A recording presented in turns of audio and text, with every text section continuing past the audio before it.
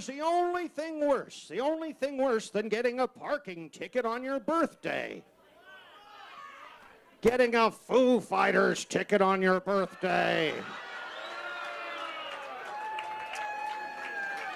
And what? What is the only thing worse than being force-fed gruel? Being force-fed gruel. Hi, everybody. Welcome on into this podcast, which is called the Check Your Brain Podcast. Here on, well, if you're listening on Tuesday, and it was posted Tuesday, this is Patreon. If you're listening on Wednesday, it's because you heard this for free wherever you get your finer podcasts. So you can subscribe to Patreon, patreon.com/Tony Mazer, just $5 a month. Gets you early access to podcasts like these. And if you're on Locals, I'm on Locals there. I'm still trying to find out how to post there for whatever reason. I'm getting error messages, but it's cybpod.locals.com if you want to subscribe. But this is the Check Your Brain podcast, wherever you're listening to this. Like I said, Patreon, Locals, iHeartRadio, Spotify, Apple Podcasts, Google. As we always say, wherever you get your finer podcasts. And I'm Tony Mazer with you. And what you just heard there at the beginning of this was a gentleman by the name of Greg Turkington, better known in the what is it, alt comedy, or the it's like this different weird form of comedy, like not comedy, and it's his character Neil Hamburger, because Greg Turkington is not really a actual comic. This is a character who tells anti-jokes, is what they call it. And as time has gone on, and as somebody who has dabbled in the comedy world now for the last 8.5 years, I'm drawn to some of these characters that were at one time considered hack. Because if you're somebody who's in the comedy world, one of the last thing you want to be known as is a joke stealer, but the second to last thing you want to be known as is a hack. So over time, the observational humor, the, hey, did you ever notice this? Or if you had a guitar on stage, or if you had props, you were known as a hack. It's like you had to go up there and you had to be real. You couldn't even tell jokes anymore. What happened to the days where you can tell a joke? Well, you can't tell jokes anymore because it's considered hack. You don't do street jokes because you didn't come up with the joke. So it's really interesting how things kind of have evolved in comedy. And I've noticed this where when you talk about how so many people get really upset with joke stealing, whether it's Carlos Mencia steals jokes. Okay, sure. Robin Williams stole jokes a lot too. Sometimes his mind was working so much he didn't even realize he was stealing jokes. But do you realize joke stealing, quote unquote, or bit sharing has been around way before vaudeville? You realize that when you hear the Who's on First bit, everybody immediately thinks of Abbott and Costello. But that bit was done by probably hundreds, if not thousands, of performers before they popularized it on the Kate Smith Show, the radio show. I'm not kidding, look it up. It was around a long time. Same with when the Stooges did the Niagara Falls, slowly I turned, step by step. And that was done by so many comics, all the way up to probably into the 70s. That you had shared bits until it got to the point where you say, no, you got to do your own stuff. And if you're taking other people's bits, it's considered, well, it's one of the worst things you can do. By the way, if you hear any wind that's blowing, we don't get many nice days in Ohio where I'm broadcasting from, so I'm doing this podcast outside. Not in my studio / guest / office. This is outside, so. But yeah, dabbling in the comedy world, and people have asked me, they're like, you've done comedy, but you don't do it all the time. Like, you're not up every night. And no offense to our good pal here on this podcast, Ray DeVito. And I've done shows, and I'm friends with Ray, but Ray is of the mindset that you're not a true comedian. And I know a lot of people feel this way. You're not a true comedian unless you're going on stage, like, almost every night, at least making the attempt to find an open mic. Well, sure, if you're in New York City, there's plenty of opportunities where you can go up and do a go up, show up, or show up, go up, and open mics and even get on some paid gigs, or you're passed to some of the clubs. But if you're in Kansas, there's really, unless you're starting your own bar gigs at a local, I don't know, a Sizzler or whatever's out there, a Culver's, I guess, if you're in Wisconsin, you're really not going to get on stage too much. So it's kind of interesting when you say that somebody is not a for real comic unless they're going up that often, unless you're doing it in a mirror with a comb. But the reason I don't go on stage a lot is I have a love-hate relationship with stand-up. I love the art form. It's an art form like musical theater or any kind of theater that's pretty archaic by today's standards as far as entertainment goes. That it's a very old-school, charming form of art and expression, but it's not what it used to be.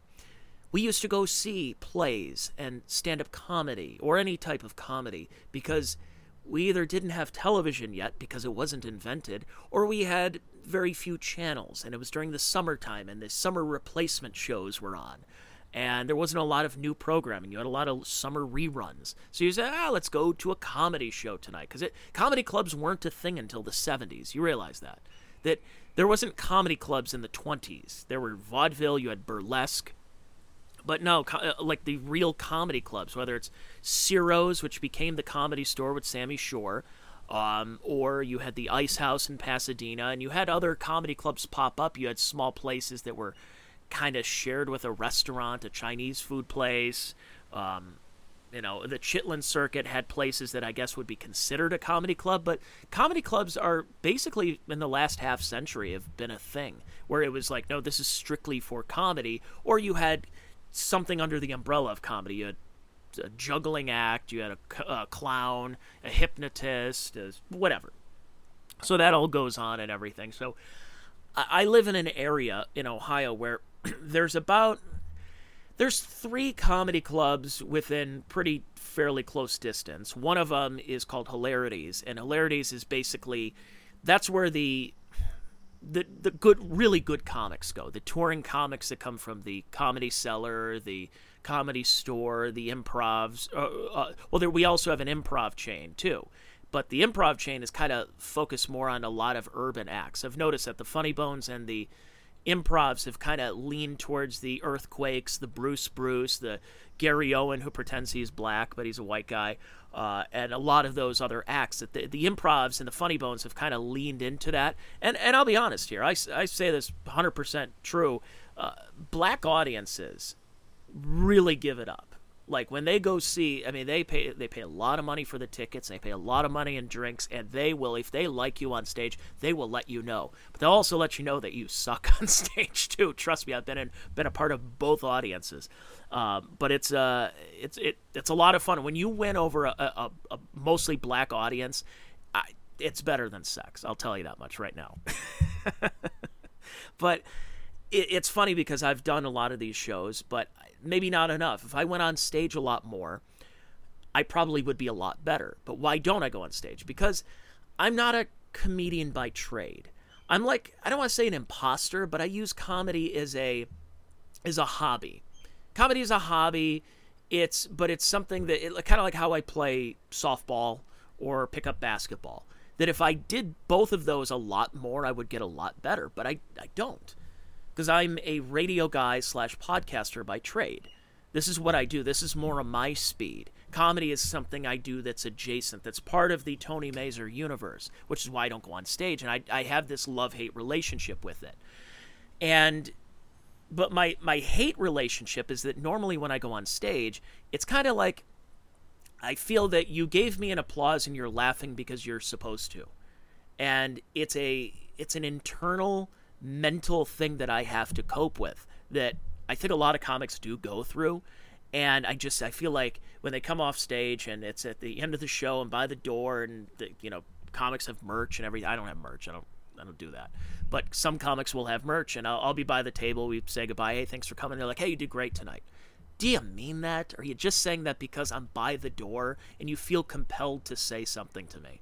That's just how I feel. It's my own messed up internal problems that I have to deal with. So But there are other times where I do get inspired to go on stage. So in this podcast, as I'm about 10 minutes into doing this, after my little monologue, I want to play some clips of some of my favorite comics and who inspired me. And that if you ever hear me do podcasting, or if you're ever in my area, or if I'm in your area doing comedy, you get to see like, oh, take this podcast and these comics and their bits, that put them together, and you have what I'm striving to be, what I'm trying to do.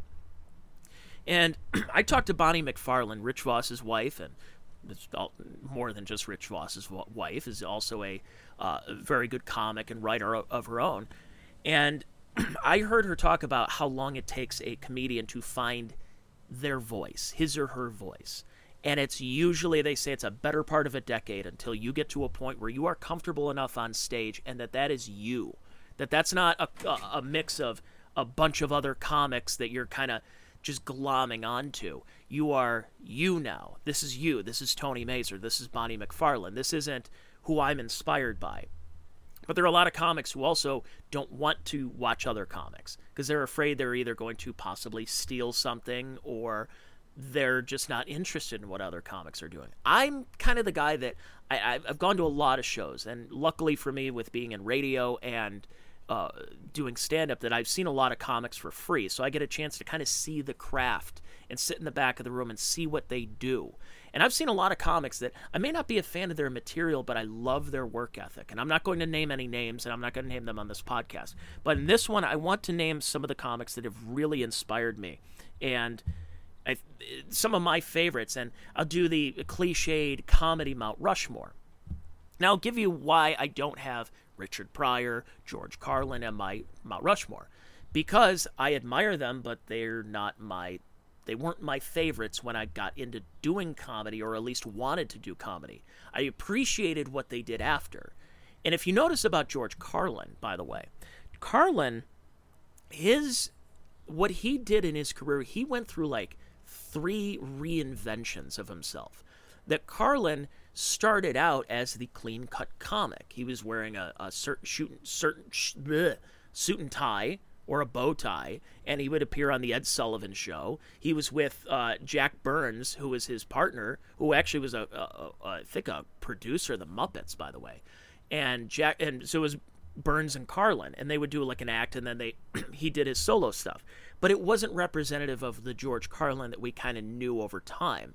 But he wanted to be that. He wanted to get arrested with Lenny Bruce. He wanted to be there. He was in the paddy wagon with him. But he had to do it, just like Richard Pryor. You had to, in the 1960s, you want to get on, there's 3 networks, and if you get on that Ed Sullivan Show, you got to play by their rules.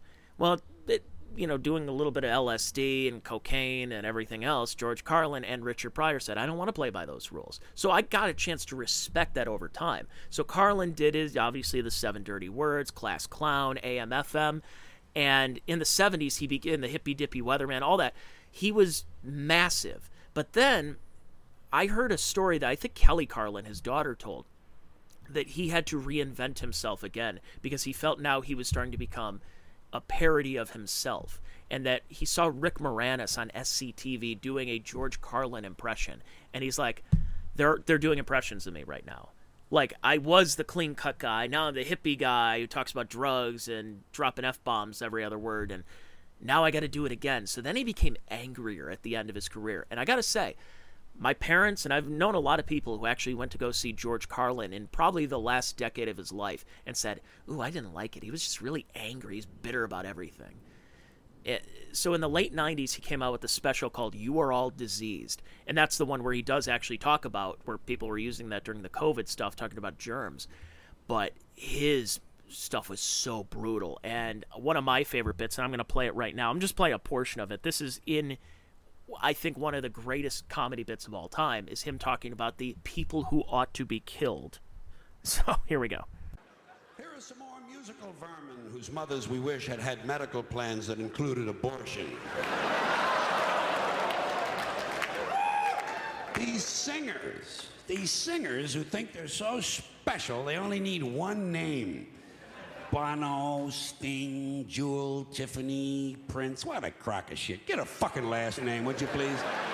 I got a nice 2-word name for you. Pretentious cocksucker. How do you like that? Bono. So it goes on. It goes on. I just want to play a quick portion of that. And it's one of the great comedy bits of all time. But when I got into comedy, Carlin was kind of, you knew him as, see, that's the one problem is that they always, football and baseball. And it's like, that bit stinks. And he even admits it stinks. It was just something to get on TV when he was hosting SNL back in 1975. So I wanted to go through what I guess would be my comedy Mount Rushmore and what got me motivated into doing stand-up comedy in the first place and playing some bits about it. So the first person I wanted to mention was when I started, I, like a lot of people, wanted to become, because you mentioned about who this generation's comic and everybody looks up to. And I think for me, because I was going through a period in my mid-20s, right around the time when my prefrontal cortex was being developed, that I was looking for a little bit more meaning. I was going through a breakup at the time, and, you know, I just needed a little bit more. There had to have been more to life, and I was looking for it in different ways, and I really fell into Bill Hicks. And I was a big fan. I was a fan of him a little bit. I didn't agree, and I also, it was for its time. Bill Hicks was a product of his time, unfortunately, the same way that Lenny Bruce is. Where if you played a Lenny Bruce album in 2022, and you hear him talking in the late 50s, early 60s, him saying Daddy-O, and, you know, he's using a lot of the jargon and slang that was popular in the beatnik days. And you go, God, why was he so influential? But you had to be there. And that was the thing about Bill Hicks, is that Hicks didn't go up there and say, like, just make dick jokes the whole time. This was him wanting to say something. Now, what's different is with Bill Hicks, is that I think the reason why I fell into him is if he were still alive, if he didn't die of pancreatic cancer in 1994, he'd have a podcast right now. And he'd go up on stage and do dick jokes because he can talk about the war and the economy and politicians and everything that he ripped on in the 80s and early 90s.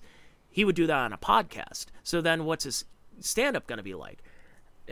I think it would be very interesting. You know, except, of course, we all know he's still alive, and he goes by the name Alex Jones now. But I fell into it because I'm like, God, I'm a podcaster. I like the fact that he's ranting, and not everything he says on stage is funny. In fact, there's a lot of Bill Hicks that I don't find that funny, but I find it fascinating. So here was one of them. He's talking about non-smoking, which was funny. I'm going to tell you non-smokers something right now that I know for a fact you don't know, and I delight in telling my brothers things they don't know, particularly when they're true, which this is. Ready? Non-smokers. Ready? Drum roll.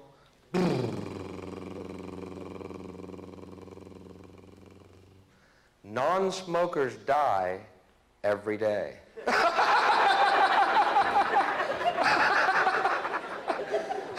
Sleep tight. So Bill Hicks would do a lot of bits like that, where some of them you talk about the Carlin days. He had to do some things that if you wanted to get on TV, and yes, there were more options in, you know, the early 90s of getting on someplace. So it wasn't just getting on the Tonight Show or Ed Sullivan. It was, I can get on, you know, David Letterman. I can get on Arsenio Hall. You had Dennis Miller in the final year or so that he was alive. But that was what was interesting, is that he did have I don't want to say family friendly, but network TV appropriate bits, and then he would do his other stuff that he would talk about on stage, where he would just take it to a complete insane level. And here he is talking about the news. This one was another bit. This was on Dennis Miller's syndicated show back in 1992, right around the time he was getting diagnosed with pancreatic cancer. So, thanks for coming out, I guess. Yeah, it's good to see people. You know, the news, man, is so horrifying. You get the impression you just walk out your door, you're immediately going to be raped by some crack-addicted, AIDS-infected pit bull or something. Some horrible CNN story, you know. Honey, I'm going to check the mail. What do you say we stay inside tonight, baby? Let's let the Domino's guy deal with that thing out there. Yeah, Domino's, could you send another car over, please? I know that's your third one. That last guy almost made it. Pretty soon, we're all going to be locked in our homes, no one on the streets but Domino's guys in armored Chevettes with turrets, launching pizzas through the mail slots of our front doors. Here comes lunch, kids. Duck. Interesting.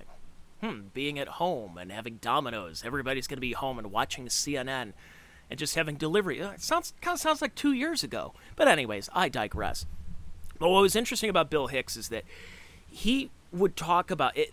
This is where it's kind of like there are certain comics that are around that you wish were still alive in today's world. And you hear them every so often. I'm going to mention a couple. I've mentioned George Carlin. I'll mention Bill Hicks. Patrice O'Neill's another great one, where you say, God, I wish they were still around. I wish they were still around and said something about this. Or how would they react? How would Patrice react to Donald Trump? And how would Bill Hicks react to the COVID stuff? And obviously we won't get that.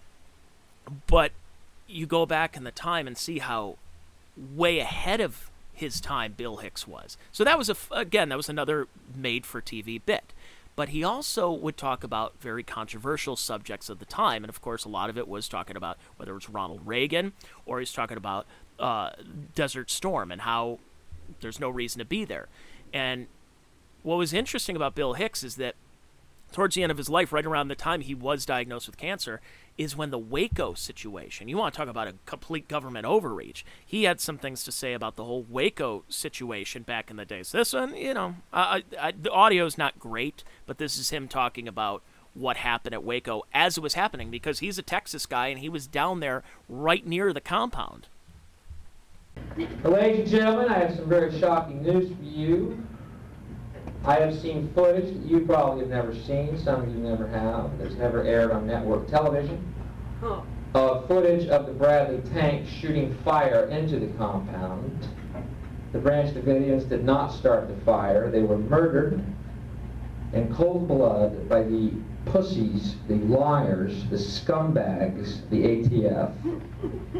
And the meaning of it all, the reason you didn't see it, and the reason they said, oh, the Branch Davidians started the fire. No, they didn't. Because they know now that David Koresh was trying to finish that fucking whatever Seven Seals horseshit he was doing. They know that.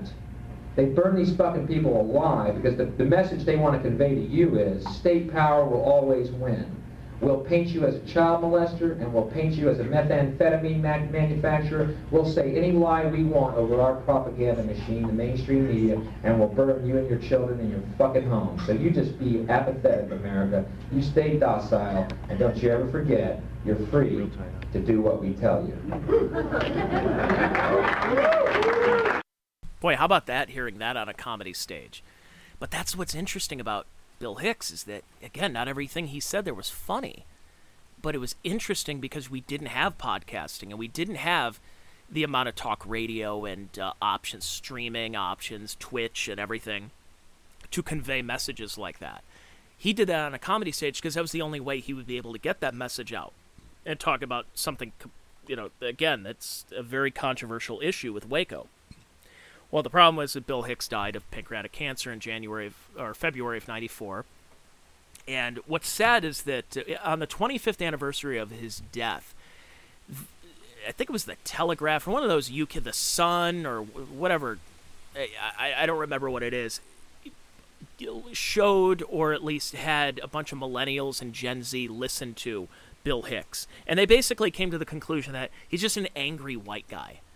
Oh, so that's what it is. He's just he was just an angry white guy. Why was he so influential? Okay, so what do you want him to do? But I find what Bill Hicks is fascinating and why he's on my Mount Rushmore is his work ethic, his final year. You talk about, and we'll get to talking about Norm in a few minutes as well. Bill Hicks knew he was dying, and instead of moping, instead of sitting at home and waiting for the Grim Reaper, he put out 2 albums. 2 albums. Now, they didn't come out for a couple of years because they were getting produced, but is that Bill Hicks talking to me right now? Wow. Yeah, you hear that? Goodness gracious. All the people who are dead, they're talking to me as I'm trying to do this podcast. But he put out 2 albums and recorded them while he was dying. 2 completely different hours. Doesn't even share any material in both hours. How incredible is that? Arizona Bay and my favorite comedy CD of all time, well, maybe next to the next one I'm going to do, which is Rant in E minor. It's unbelievable. I highly recommend people. And again, just like with Lenny Bruce, you got to put yourself in the position of somebody who was around in 1992, 93, and not 2022, where there's references to Jesse Helms or people who have been dead for a long time that probably don't remember or realize. So Bill Hicks would be, I don't know, I guess the Teddy Roosevelt of my comedy Mount Rushmore. Then I move on to Dave Attell. And what's funny about Dave Attell compared to the next person I will do after Attell is Louis C.K., is that when you get into comedy, as I mentioned, trying to find your comedy voice, you are going to find somebody who is a little bit more, I guess, whoever is really popular when you are starting out is kind of who you are looking up to. So I would assume if you're starting in 2022 in comedy, you're probably looking up to, I don't know, Bert Kreischer, Nikki Glaser, who's ever very popular nowadays. But when I started in comedy nearly a decade ago, who was the number one comic in the country at that time? And it was arguably Louis C.K. So a lot of my comedy peers, and probably myself, were coming up with bits that sounded like they could be potential Louis bits. And for people who started 10, 15 years before I did, they were doing a lot of Dave Attell bits. And even Big J. Okerson mentioned it, where he was doing a lot of Attell-sounding stuff. Bert Kreischer has talked about that, too, where people are so inspired by Dave Attell that they started writing bits, kind of like what they did with Rodney back in the 70s and the 80s. That, Jackie Martling mentions it, where they're writing Rodney jokes just because he was that popular and that funny. So, little Dave Attell from this would be my favorite comedy album next to Rant and E Minor, and that's Skanks for the Memories. Here's some drinking tips. Never get drunk when you're wearing a hooded sweatshirt, because you will eventually think there's someone right behind you.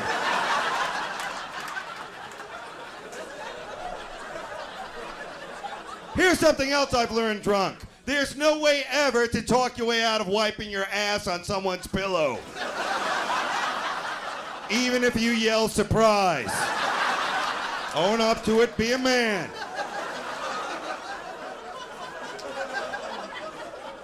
You ever black out when you're drinking, or as I call it, time travel? Yeah. Of course, the classic bit. You're in a bar, you're drinking, you black out, you wake up, you're in another bar, you're drinking, you black out, you wake up, you're in McDonald's. Working there about 3 years, still not assistant manager. You want to quit, but you're banging that girl on the fry later. They say she's retarded, but those titties ain't retarded. Of course, just one of the classics. In fact, Dave Attell is one of the guys that if I'm at a party and we've listened to music all night and you just kind of want to wind down and relax and just laugh, I'll put Skanks for the Memories on.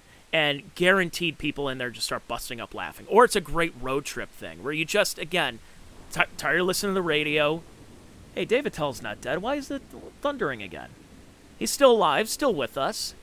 By the way, if Dave Attell can survive alcoholism and the COVID pandemic, I think we're all going to be pretty good. But Attell is just, he's the writing and his attention to detail and how great he is on stage is just, his poise, it's like, there's nothing like it. I might have to start moving in here. Goodness. I'm on my porch right now. And I've got hail coming down. Huh. I'm not going to say hail no. Because otherwise it'd be one of those hacks that I mentioned at the onset of this podcast here. But I've seen Attell live about 3-4 times. And it's one of those, it's gut-busting. Like, I have to be prepared. And what I always say about, there are certain comics, and Attell is one of them, where if you go see him live, don't laugh too hard. And I know it's tough to tell somebody that, but don't laugh too hard because you're going to miss 2 more jokes. If you laugh too hard at the first joke, you're going to miss jokes 2 and 3. Just busting up laughing. And Skanks for the Memories is one of those albums that are just fantastic. Of course, this bit too. That's what I'm trying to say is I miss my dad. I really miss my dad. You notice when you're young, you think your dad's Superman, and then you grow up and you realize he's just a drunk who wears a cape? Well, there you go. just another classic bit, just well written, absurd, and that's what I've gotten to the point. Even though I mentioned about Bill Hicks and I loved his truth to power and everything, but for its time. But like I also had with Neil Hamburger at the beginning of the podcast, I like absurdity. I like somebody just being silly sometimes. Dave Attell's not a political comic. I mean, he can if he probably wanted to, and would be hilarious at it. But he just goes up there and does these bits where he's like, one of my, of course he did the thing. It was like, I hate traveling. I think that's because my dad used to beat me with a globe. Is one of classic jokes where he's like, women are always saying that they want somebody who, like a woman will say, like, I need somebody who's stable that I can lean against. Oh, why don't you date a table? Or, of course, there's, and then you'll have a woman who says, I want somebody who is adventurous but is also hilarious. Why don't you date a rodeo clown? And then my classic is like, and then there's a woman who says that she wants a guy who just gives and gives and gives and does not want sex in return. I know who this guy is. His name is Grandpa. I got a chance to meet Attell a couple of times, but I haven't met him. Like, I met him. He didn't meet me because he's one of those weird guys. That's why I don't hang out at the comics table, because comedians are a little autistic, let's be honest. I include myself in that. Comics are not, I don't, like, if people, like back in the day of watching Insomniac 20 years ago, yeah, I can't wait to hang out with Dave Attell. Well, especially if he's not drinking, what do you talk to Dave about? You just, like, sports, politics, great set tonight, cigarettes. Like, what do you talk about? So it's one of those don't meet your heroes. But I did. I got a picture with him where it's very blurry. His eyes are closed. But hey, I met Dave Attell, and that was really cool. Other people who I have seen, I have not met, but one of the people who inspired me to do this was, of course, Louis C.K. Now, what's interesting about Louis is he's another one of those, like, kind of like Sebastian Maniscalco and others who, they're not overnight successes. Louis really was not, like, everybody knew he was good, but he was a club comic for probably, he started in the mid to late 80s, and he probably did not start popping until at least, I would say, 18 years into his career. Like, he was on Dr. Katz back in the day, and Home Movies, the Tom Snyder, not that Tom Snyder, but Tom Snyder Productions, the Squiggle Vision shows. And he had Comedy Central half hours, and he was on Premium Blend and everything, but was not like the Louis that we know him as, well, today, or at least pre-2017, before the masturbation stuff. Which, by the way, a lot of us had heard about that. They say, oh, Louis was kind of creepy with that. And I heard about that story for a long time. I'm like, wow, you're really going to go after him during this Me Too thing for a story that was at that point 12 years old. But anyways, well, you're an apologist. No, I'm not an apologist. But Louis is another one where his absurdity is what I loved. And I love all his specials. I think his specials, and he changed the game in a lot of ways. Where Louis was the guy that, before him, it was just George Carlin, of where he can turn around a new hour every year. And what Carlin would do is he would come up with this material, and he would take it on the road. He'd have a little notepad or whatever to work on his jokes. And he worked, like a gym. Would go into different towns, and then when it was time to film the special, he did it and never used that material again. Louis did that too. Not only did Louis do that, Louis changed the business. He changed the business in a couple of ways. He did direct-to-consumer delivery. Rather than filming a special, then it goes to Showtime, it goes to HBO, then Comedy Central has it, and this and this and this. So then you want to go see the new Louis C.K. live at the Beacon, you're going to have to go Comedy Central and wait for it to come on, and it's edited with commercials, or you buy it on DVD for $19.99 at Best Buy, or Circuit City at the time, or whatever. And Louis said, here's what I'm going to do. I'm going to fund this myself completely, and I'm going to put it on the website, and if you have $5, you can watch it. Go for it. And would email, not go to the website, he would email you the link, his newsletter. And it was unbelievable, because then what happens is, if Comedy Central and Showtime do want it, then now they have to pay him. So you've already paid him for that special. But if you didn't, you can wait, and then Comedy Central and HBO and Showtime and everybody else and Netflix would have to pay him. So it was pretty genius what he was able to do, and did that with Horace and Pete. He came up with Horace and Pete, which was essentially a stage play, and had A-listers like Alan Alda and Steve Buscemi and Laurie Metcalf and a lot of great. I think Edie Falco was in it, and A-listers that he did it in complete secret and said, hey, by the way, I have this new show called Horace and Pete. If you want the full season, it's $31. There you go. Again, didn't shop it to a network, gave it right to the consumer and funded it himself. So just an unbelievable comic. But I love his absurdity, where it's not just him ranting about politics or anything like that. I love the absurd things, like talking about this bit. Like one time I was standing on a street corner and I was eating a peach, and this guy starts waving at me from across the street. And what do you do when someone waves you? You just wave back. Your arm just shoots up there. And I had a peach, so I'm waving the peach at the guy. And then I realized that he's not waving at me. I don't even know the fucking guy. He's waving at a guy behind me. So I'm just waving a peach at nobody. People looking at me. I didn't want to stop waving because I would be admitting that I fucked up, you know? I just kept waving it. I just started going, look at my peach! I have a peach! Look at it! See, it's a bit that he used to do back earlier in his career, probably when he was about 10 years into his career. He was doing the, look what a fine peach I have. It's absurd. It's supposed to be absurd. And if I were at that show, I'd be on the floor laughing. I don't care if anybody else wasn't laughing except for me. I've been on stage where there's absurd comics. We talked about it with Chad Zumach on our Monday shows, if you subscribe to those and listen to our Monday Swapcast, as we call it. I was at the Comedy Store years ago, and I saw Brody Stevens. May he rest in peace. Suicide from a few years ago. And Brody's on stage, and I don't know who he's like. I never knew who his appeal was other than to me. And the fact that he's on stage doing jokes, and then he would repeat jokes purposefully because he wouldn't feel that the audience got it. But that was who Brody was.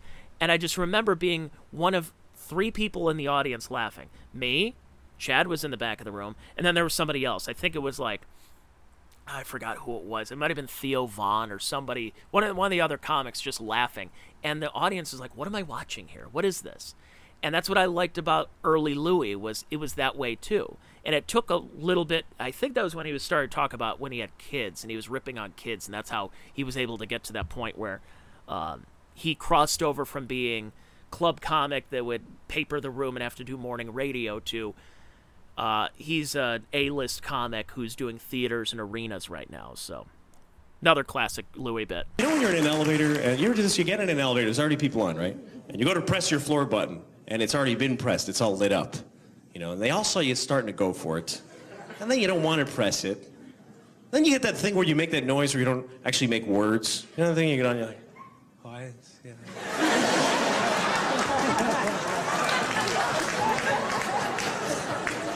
I just say I wasn't pressing the button, I'm pressing the air in front of the button. Right here, yep.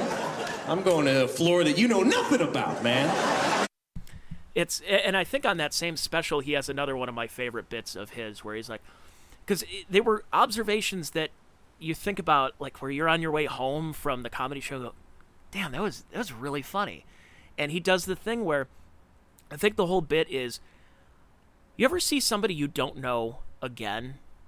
And it's like if God ran out of extras in Making Your Life, in the movie about your life. It's like, okay, you're going to be the guy on the bus. Oh, but I was also the guy at the grocery store. He won't even know the difference. And it's like, those are those type of things that I would hear that, and I would come home and I'm like, I'll never be that. I'll never be that funny. I either need to write like that, or I need to stop doing this altogether. So Louis would also be up there. So Attell is probably up there as, he's the Thomas Jefferson. I would say Louis is the Abe Lincoln. So if Bill Hicks is Teddy Roosevelt, Lincoln is Louis, and Thomas Jefferson is Dave Attell, my George Washington would, of course, be Norm Macdonald. That's what got my dad, his heart. attacked and killed him, and he was lying on his bed, and boom, dead on the floor. You know, they said it was instantly. And my dad, he wasn't expecting it. He was looking for fucking Arabs and shit, and his heart attacked and killed him. And he was dead, like, instantaneously. And sad. We were all sad. When something like that happens, people will just try to make you feel better. They'll say anything, you know. One guy said to me, "Don't worry, Norm. He died in his sleep. He didn't feel a thing." And I was like, "Really? When his heart attacked and killed him, he didn't?" Because I wake up like if my cat walks across my belly. You know that?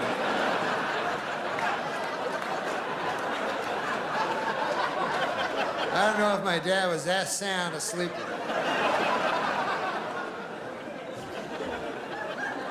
One guy said he's in a better place. I said he's on the floor. Dead. Earlier he was alive on the bed. Now, with that Tempur-Pedic pillow I bought him for Christmas. I'm no physician, but I think that's the better place over there. So Norm Macdonald, of course, we lost him in the tender age of, God, how old was he? He was like 60, 61. Because he apparently for a while he lied about his age, where he said he was born in 63, but was really born in 59.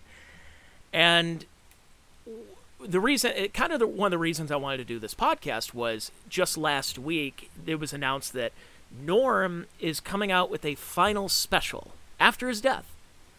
After Norm has been dead, he had all this material before when he knew he was dying.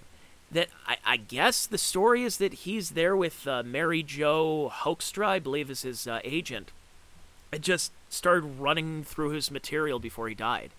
How amazing is that? He's going to come out with, well, again, he's not coming out, he's dead.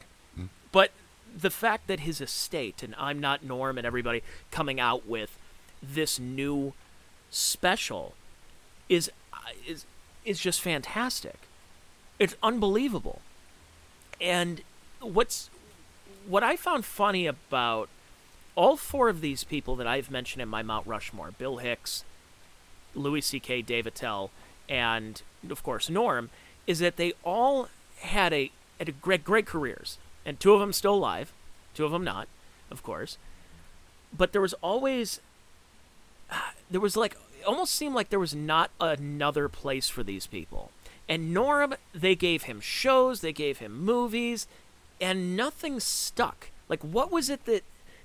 There wasn't a place for Norm Macdonald in today's media, or any type of media, if you think about it, where he's a great comic, and of course he just played that bit, but he was in Weekend Update, and he flourished in Weekend Update. But he also didn't really write all of Weekend Update. That was also... that was being done by... a couple of writers that the guy from Billy Madison and who does the whole thing about, like, you know, it's the most insanely idiotic thing you've ever heard. Everyone in this room is now dumber for having listened to it. I reward you no points, and may God have mercy on your soul. He helped co-write or write Norm's Weekend Update in those days, which is fine. I don't know, why am I forgetting his name? I know everyone's yelling right now. They're like, God, how do you not know this? Why am I forgetting the guy's name? Damn it. Anyways, he also did the White Like Me sketch with Eddie Murphy, where he dressed up as white. It's like, what are you doing? It's like, take the newspaper. Well, I'm buying this newspaper. It almost seemed like there wasn't a place for Norm in society, and I don't know what it is that. No matter what, but he was great in it. It wasn't for everybody. And I think what the saddest thing about with Norm, other than, of course, dying, and not only dying, but also having cancer for about a decade. And I came to find out, I guess he had cancer even before then. Like, I saw a story that even when he was up in Canada, before he made it to the States, that he had some kind of cancer in the 80s. So this might have been a reoccurring thing over time. But the best part about Norm was just there's a line in comedy that he didn't care about crossing. You told Norm not to do something, he would do it. And unfortunately, in today's comedy society, or society in general, when there's a line, people don't even go near the line. If you cross the line, you will lose everything. You'll lose your radio show, you'll lose your podcast, you lose your gig on SNL, or you lose your writing gig on The Daily Show or whatever it is. Norm was that talented and kind of grandfathered into that, where he was almost uncancelable. Like, they attacked him a few years ago. Remember when he supported Roseanne and Louis, and they said, well, it makes you a racist and an apologist for sexual assault. And Norm wasn't trying to be offensive and everything. Like, he actually went back on The View and kind of, he didn't apologize, but he tried to explain himself. But it was really odd that they were trying to really attack him. And of course, no one knew that he was also dying at the time.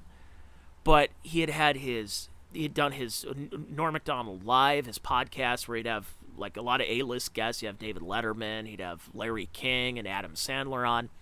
And it's Super Dave, of course, and a lot of these were just fantastic shows. But again, there almost like wasn't a place for Norm Macdonald in that society. So I want to play a little bit. Of course, I mentioned the View, one of the classic bits of all time. He's not a liar, a crook, murderer, or anything like that. So it'd be good to get the.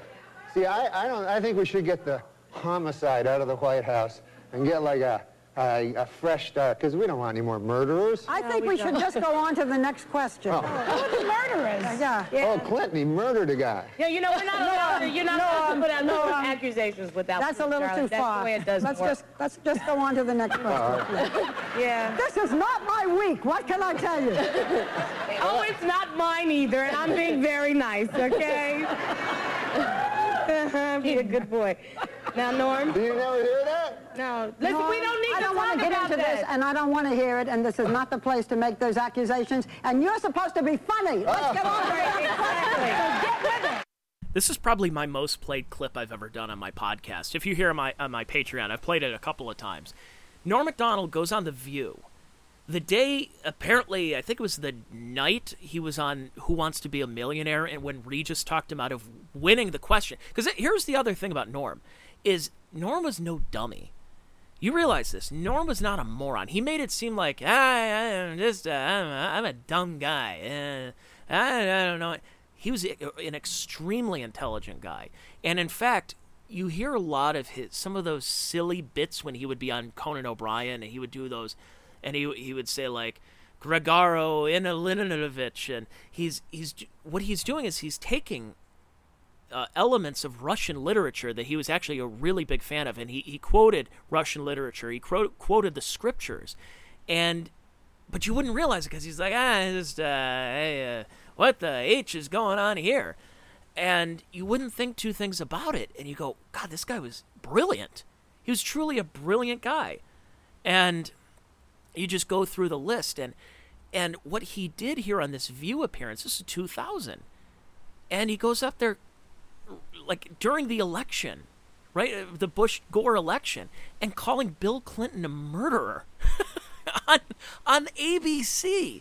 It's 11 o'clock in the morning Eastern time, and calling Clinton a murderer. But it gets better. There you go. This is a live show. Norm, but you have been properly chastised by Barbara. So I'm now going to ask the next question. I thought it was a matter of record. Shut up! Shut up! Look, okay. Let me do this, okay? I'll tell you what's a matter of record. You will not be invited back if you don't shut up. All right, now. Let's talk football. All right, manslaughter. Let's talk football. Norm, did you ever hear the word? The phone is ringing. I certainly hope that's somebody calling to tell you to go home. Oh, no. Dude, you got a phone ringing. Oh. Answer the phone. Hello? Oh, yeah. Oh, no. The thing is this. You know Matt Strauss? Yeah, the producer. The producer. He told me it would be funny. He said, like, why don't you carry a cell phone on and then let it ring and then pretend like there's a guy on it? Is there anybody on it? No, it's a thing. Pretend. You know what, Norm? So he just blows the joke. The producer, I know, I got something funny. Yes, let's see. We have Norm Macdonald, one of the funniest people on the planet, but remember that producer of The View can do something to make his appearance even funnier, as if he gives him a prop cell phone. And he breaks the fourth wall and says, yeah, I thought it would be, your producer thought it would be funny if I answered a phone on the screen. And there's more to it. He talks about, yeah, Bill Cosby has never been accused of anything. And again, we're talking, what, 14 years before Hannibal Buress came out and said, what, you didn't know about Bill Cosby being a rapist? It's unbelievable how good he was. But he was great on stage. He was great, of course, on Weekend Update, as you'll hear here. And finally, the Oscar nominations were announced this week, and Tom Hanks and Jodie Foster are in a heated competition in the Academy's controversial new category, Best Retard. And that's the one thing about Norm, and I talked about this, by the way, the day after it was announced that he died. So if you want to go back and check out my podcast on Patreon, Norm didn't always kill on SNL. That's what's funny about when you watch Weekend Update now with Colin Jost. If he's still on the show, or is Michael Che? One of them are leaving the show, or maybe both, I'm not sure. But in the last few, however many people have been doing it for the last several years, all the way back to Tina Fey and Jimmy Fallon for no reason was doing it. Those didn't always kill. It's almost like they're piping in some canned laughter in there, because why is every joke that Colin Jost and Michael Che do just uproarious laughter? It's not that funny. Seth Meyers was not his thing. It was as smug and wasn't very good. Fallon, of course, was terrible, and Tina Fey was just really just not good at doing the whole thing. But when Norm was up there, people kind of forget about this. He did not always kill. Like, he would do a joke, and it would just kind of sit there and be flat, and he'd be like, oh, what, you don't like that joke? Okay, well, you're not going to like this one. And he started doing, it's almost like he's doing crowd work with the crowd. And here's another, this is probably my second favorite Norm clip. He's on SNL, hosting, and he is crapping on SNL on SNL. When the people here asked me to do the show, I gotta say, I felt kind of weird, I don't know if you remember this, but I used to actually be on this show, I used to do the Weekend Update news routine, you remember that? And, yeah.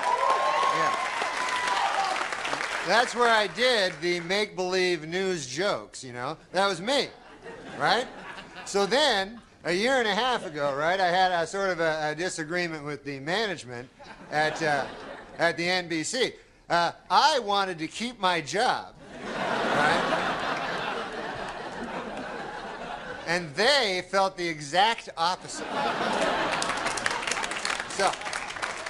So you see, they fired me because they said that I wasn't funny, Now, with most jobs, I could have had a hell of a lawsuit on my hands for that, but see, this is a comedy show. So they got me, you don't want it. But now, this is the weird part, right? It's only a year and a half later, and now they asked me to host the show.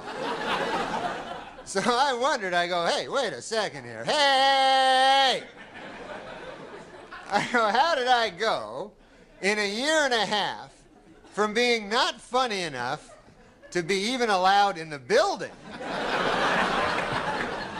to being so funny that I'm now hosting the show? How did I suddenly get so damn funny?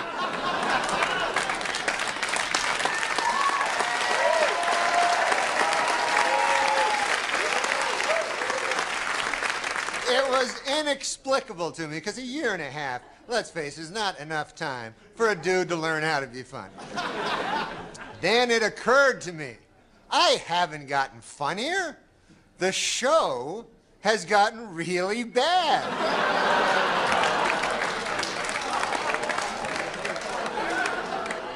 So yeah, I'm funny compared to, well, you'll see later. But okay, so let's recap. The bad news is, I'm still not funny.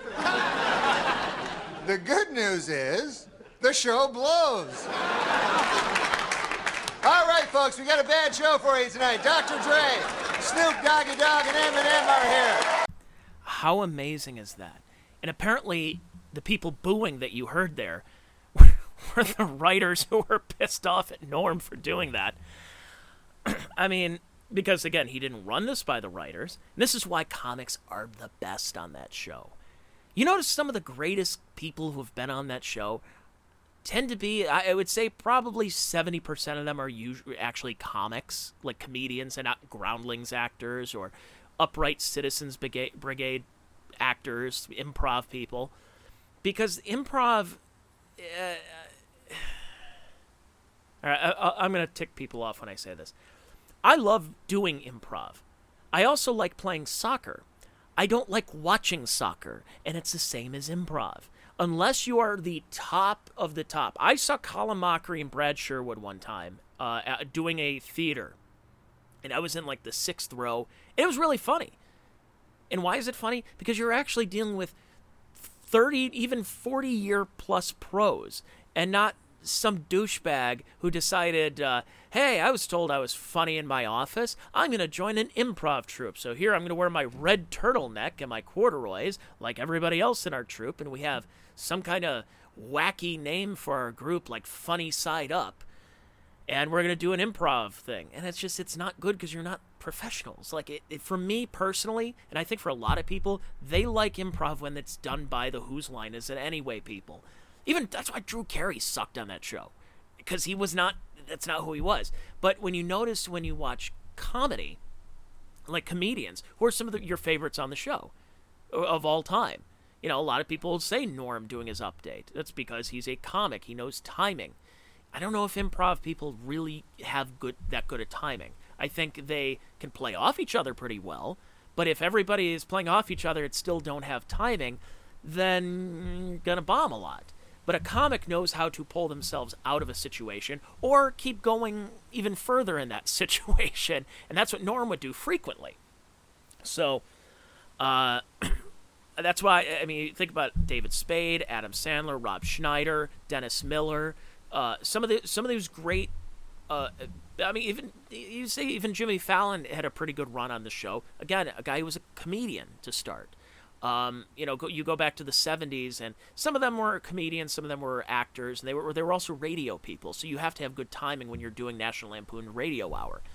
Why was SNL not very good in the Eddie Murphy comic, Joe Piscopo comic? Then you start looking around. Dana Carvey comic. They're all comics that made that show really good, really funny. Colin Quinn doing Update after Norm was great. Jim Brewer.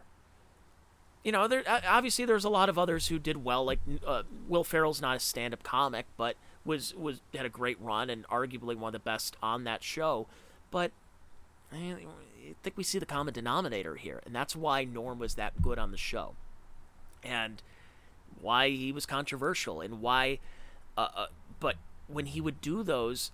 There is whoever is running I'm Not Norm, if that's his agent or if that's just a super fan who has great access to a lot of archives, please go and check out I'm Not Norm on YouTube, because they have almost every one of his monologues, and they have it in clips where it's like Norm Macdonald crapping on the Clintons, Norm Macdonald on OJ, Norm doing this, and this, and Norm the cinephile, Norm the this and that. And it's great. I highly recommend it. And one thing I can always take, as someone who saw Norm a couple of times. In fact, Norm at the Bob Saget roast, where he goes up there and he didn't want to roast Bob. He didn't want to roast him. But Bob basically begged him to do it. So what he did is he found some old jokes from a joke book from like the 1930s or 40s and just did corny jokes on stage. And I remember... Well, it was around the time I wanted to get into doing stand-up, but I wanted to start doing stand-up when I was like 18, 19, but a lot of places they wouldn't let you in until you're 21, and but if you think about it, in the 2000s, Norm kind of wasn't around that much. Like, he did some things, he'd pop up or he'd do voiceover work, but you wouldn't hear Norm that much, and he appears on the Bob Saget roast in 2008, and my gut hurt laughing watching him. And I remembered a couple of months, or it was actually not long after, that he was coming to my area performing at Hilarities. And again, Hilarities, got to be 21 to go in there. Well, it was just after my 21st birthday. So my first comedy show in a comedy club, 21 or over, was Norm Macdonald. And I got to see him a couple of times. Didn't get a chance to meet him, but it just was unbelievable. And going to see Norm, I remembered those bits, like the one I did earlier about the heart attack. He did that in 2009, and he filmed it in 2011. And what's funny, again, he's on stage, he sounds like he's drunk, or he sounds whatever, and you heard the beginning of what became a great bit. And the same thing in 2014 when I saw him, and he had his special called, I think it was called Hitler's Dog, which was out in 2017. And he does things that you think he's just saying things on stage, going, I had a pork chop. As people's restaurant habits that they, it's like you don't do them at home. You get a like a loaf of bread.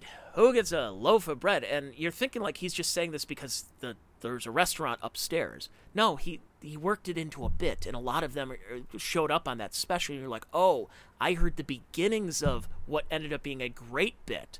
So it's like, wow, it's kind of like seeing the band before they got popular. And it was so funny. It was really, really funny to go see the kind of that beginning and how somebody can do that. So please, if you're going to see Louis or any of those, do not film them when they're working on material, because you could be ruining the potential for a great bit. So that's why when I went to go see Louis, I never saw Louis until 2019, January of 2019. I saw him at the Pittsburgh Improv. And again, it was another one of those where I had to... they couldn't put it out there publicly because then you're going to have a lot of protests, Me Too people with the pussy hats and everything. So they had to like email and say, hey, psst, Louis coming. He's going to be here with Lynn Koplitz and Tony Woods and Eddie Ifft. They're going to be at the Pittsburgh Improv. So I went to go see Louis at the Improv, a guy that just 2 years earlier was doing arenas and theaters. And we had to put our phones in pouches and have them locked up because somebody was leaking some of Louis' material, which again, if it didn't get leaked, it would have been a great bit, but it was great to see. So rounding out my comedy Mount Rushmore and playing some of those clips, of course, Norm Macdonald, Bill Hicks, Dave Attell, Louis C.K. Those are my top 4 favorite comics of all time. So that wraps it up for this podcast, this free podcast that's going out everywhere, and it's going to be on Patreon if you're listening, it's on Tuesday, and if you're listening for free, it's on Wednesday.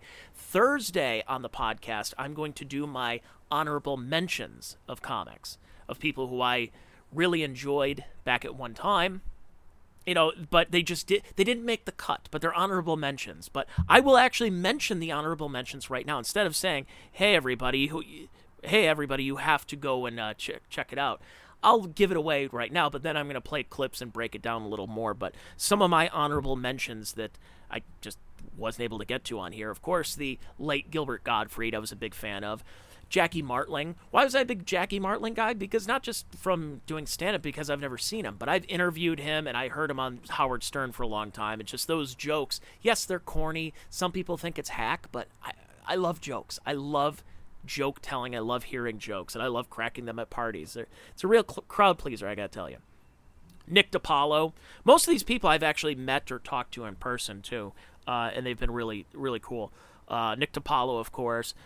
Rich Voss. Actually, Rich Voss, I noticed when I started doing, writing comedy material when I was 18, 19, they were very Rich Voss-like jokes. And I had to look, and I'm like, I think that's too close to a Voss joke, and I had to tear it up.